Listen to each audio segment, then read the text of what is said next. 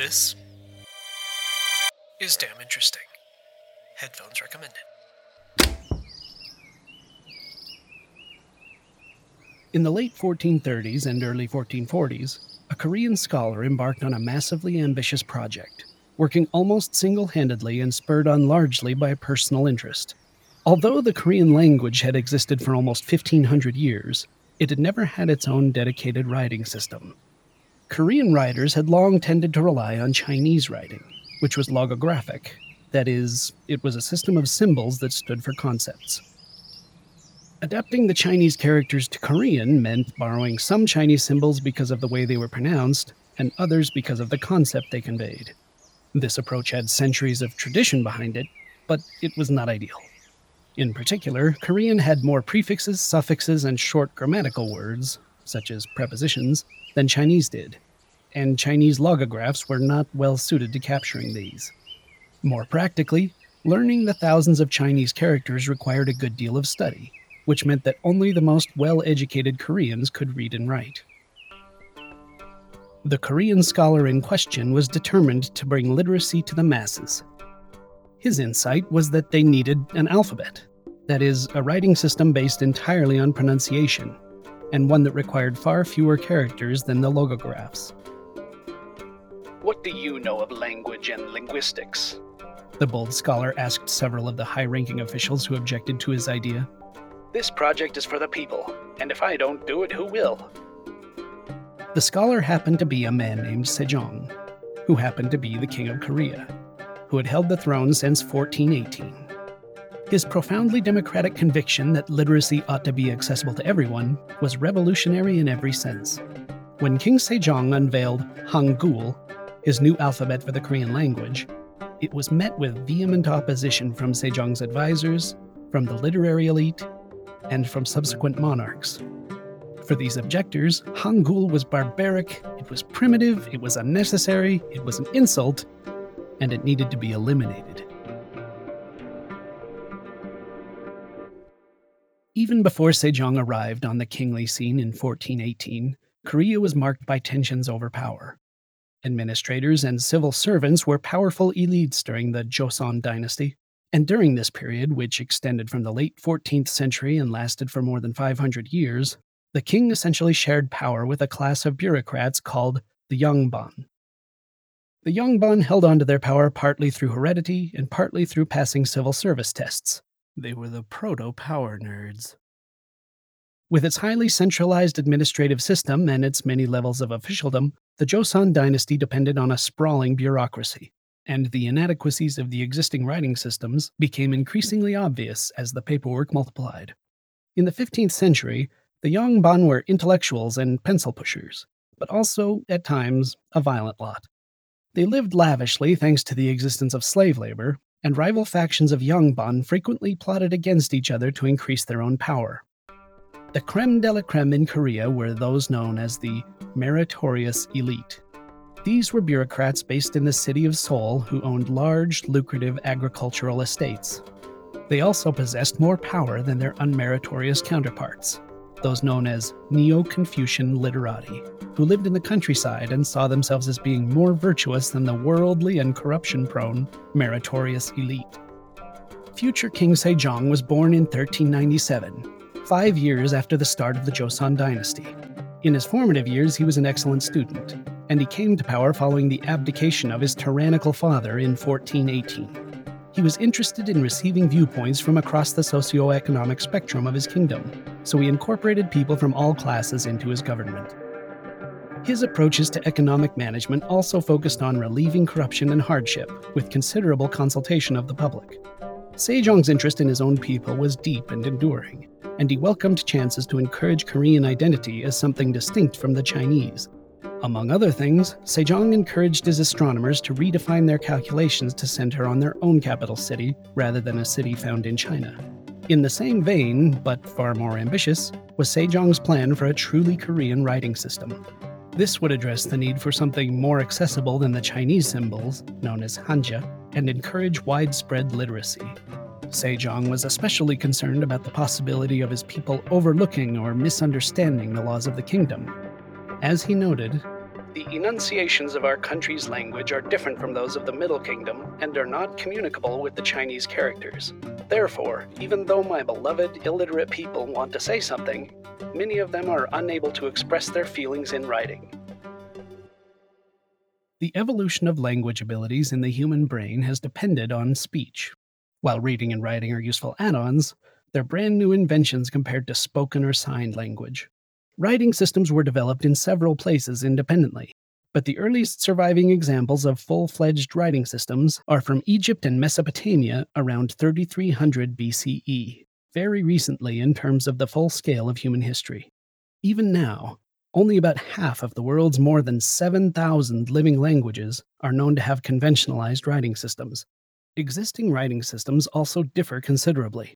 Individual written symbols might correspond to concepts. These are logographic systems like Chinese. Or they might represent syllables or partial syllables. These are known as syllabaries, like some systems of Japanese. Or symbols might represent consonants plus small indications of vowels, as in Thai. Or they can stand for consonants with optional indications of vowels, as in Arabic and Hebrew. Or they can represent consonants and vowels equally. These are known as alphabets, such as that used in English. The writing system that Sejong devised for Korean, now called Hangul, would prove to be a unique hybrid between two of these options. Being committed to learning, Sejong had established a think tank, the Hall of Worthies, in 1420. When he became interested in developing a new writing system in the early 1440s, he assembled a working group from its ranks. This group had a name that Big Bird would doubtless approve of, the Alphabet Commission of the Hall of Worthies. He also enlisted the help of his oldest son, Munjong. For 3 years they labored in secrecy and seclusion. The hush-hushedness was necessary to keep the scholarly elite at bay, apart from the members of the Alphabet Commission. It was a trying time for Sejong, who suffered from chronic illnesses ranging from rheumatism to diabetes. And in the last stage of the Alphabet Project, Sejong's eyesight began to fail. Not even visits to hot springs, in those days considered something of a panacea, could reverse his decline. Yet it seems that the only work that Sejong took with him on his visits to the hot springs was related to his writing system. For him, that project was paramount.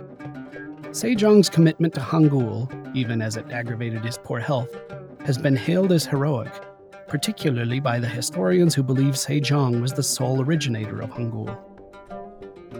In this view, the members of the Alphabet Commission were merely advisors, while the king carried out the grunt work. The dynastic record supports this theory, stating, His Highness has personally created the 28 letters of the vernacular script. Regardless of whether Sejong came up with it all single-handedly, the system was clever and had two features that were essentially unique among writing systems.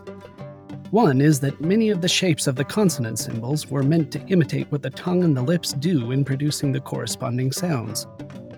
For instance, the M sound, as in Mike, is represented by a short, wide rectangle, like lips pressed together. N, as in November, looks like a squat letter L, mimicking the tip of the tongue reaching upward behind the top teeth. The same character rotated 120 degrees represents K, as in kilo, to indicate the back of the tongue pressing upward and stopping the airflow. And consonants that share a tongue position were given related shapes. For instance, because P, as in Papa, is made with the lips together the same way M is, it uses the same symbol as M, but with two small vertical protrusions on top. And because T, as in tango, is produced with the tongue pressed behind the top teeth just like N, it uses the same symbol, but with a horizontal line on top. The other special feature of Hangul is that, in the strictest sense, it is neither alphabet nor syllabary, but something of a chimera. Each written component stands for a single sound, as in an alphabet, but the components are compressed into blocks that correspond to individual syllables. The Hangul project was completed sometime in the winter of 1443-44. By this point, several of the meritorious elite had discovered its existence and did not approve of the project.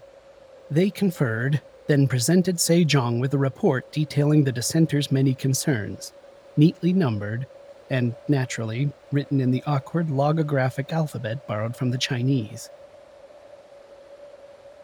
They complained that they believed that ongoing deference to China was appropriate, and thought the idea of breaking with Chinese writing was so disrespectful in this regard so as to be shameful. They complained that the nearby groups with their own writing systems separate from Chinese logograms were barbarians, and that creating a new script would make Koreans qualify as such. They complained that a simple script would alienate Koreans from Chinese culture and result in a cultural dumbing down, an allegation with which language change in general is frequently charged across time, space, and culture, and for which there is never solid evidence. They complained that the argument about making laws more accessible struck them as unconvincing, because even in China, where people were more likely to understand Chinese characters, there were so many problems with justice. They complained that there had been no consultation with China, and also no chance to work out potential problems with the script before its introduction. On quite a different note, they complained that it was unreasonable that Sejong's son Munjong, who should be focusing on his studies and his cultivation, was devoting so much time and effort to a writing system that is irrelevant to his personal maturation. Sejong was unfazed by this menacing listicle. He replied in brief, saying that the project was both supremely important and born completely of necessity. He further asserted that the script was meant to be prominent enough in Korean society that any involvement on the part of Munjong, who was very likely to succeed his father as king, was thoroughly warranted. The project went ahead, and in 1446 it was published and disseminated as the Hunminjeongeum, which translates as the correct sounds for the people's education. Written primarily in Chinese, it laid out Sejong's alphabet, its justification, and how it worked in practice. A later edition, called the Hunminjeongeum Hede, added explanations and examples. While to King Sejong, the ease of learning Hangul had been one of its main selling points, this led many noses to upturn among the scholar officials.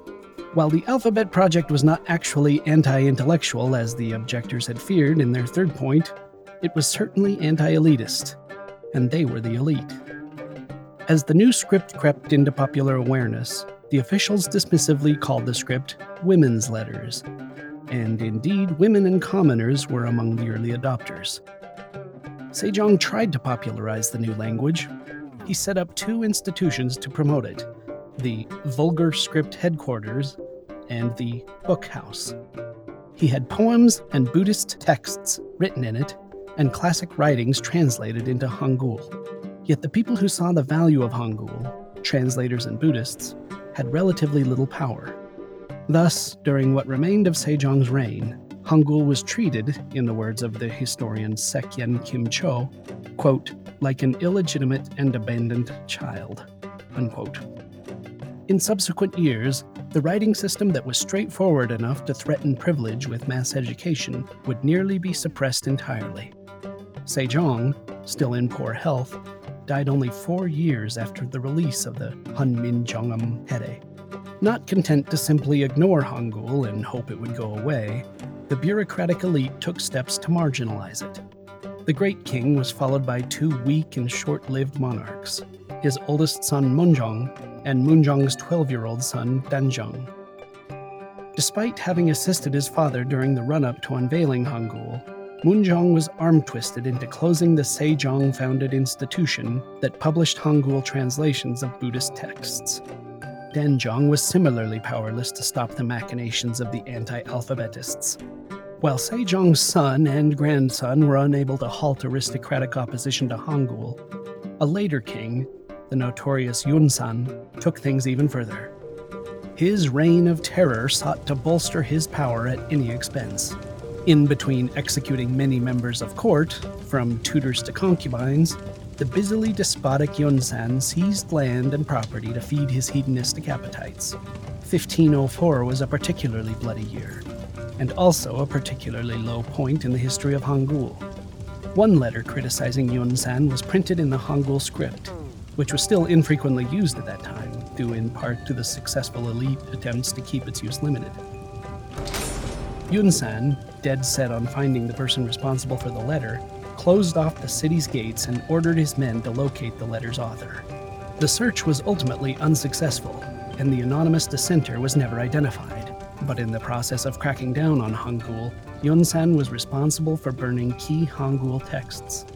Some sources state that Yun San went even further, by banning the study or use of Hangul among males. Ultimately, however, Yun San's politicizing caught up with him.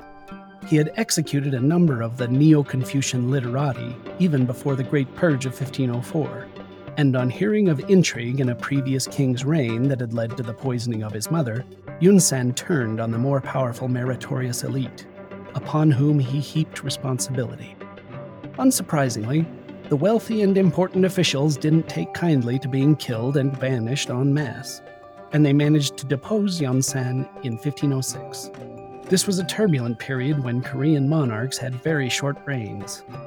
Rulers appeared to agree that it's better to burn out than to fade away. After Yun San and the throne parted ways, the writing system remained a political volleyball for centuries. One key event that led to its increasing use, even beyond women and commoners, was the Kabo Reform in the late 19th century. This period, named after the Kabo year, 1894, saw a wide range of changes to the inefficient and corrupt political system. An important element of the reform was the official adoption of Hangul in government documents. Another factor in the increased take-up of Hangul was the aftermath of Japanese colonialism in the 20th century.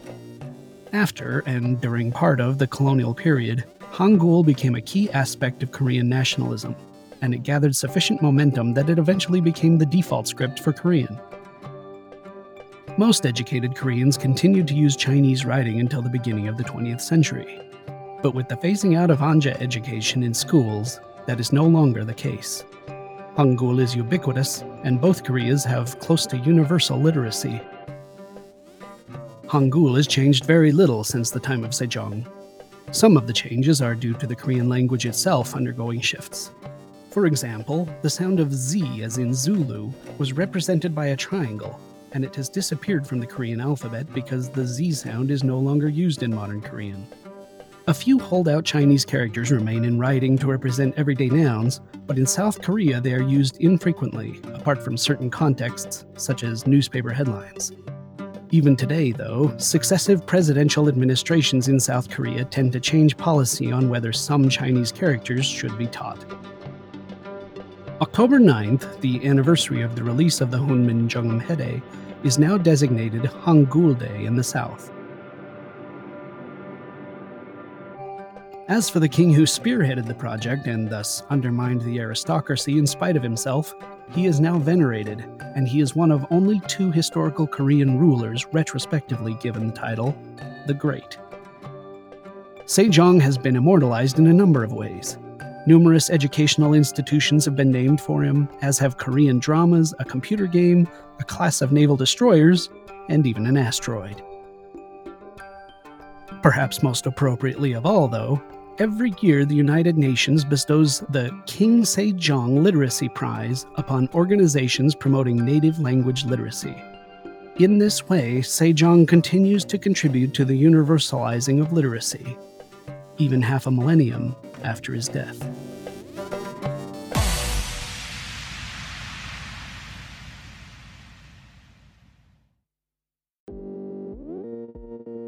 This episode of Damn Interesting was titled The King's Letters.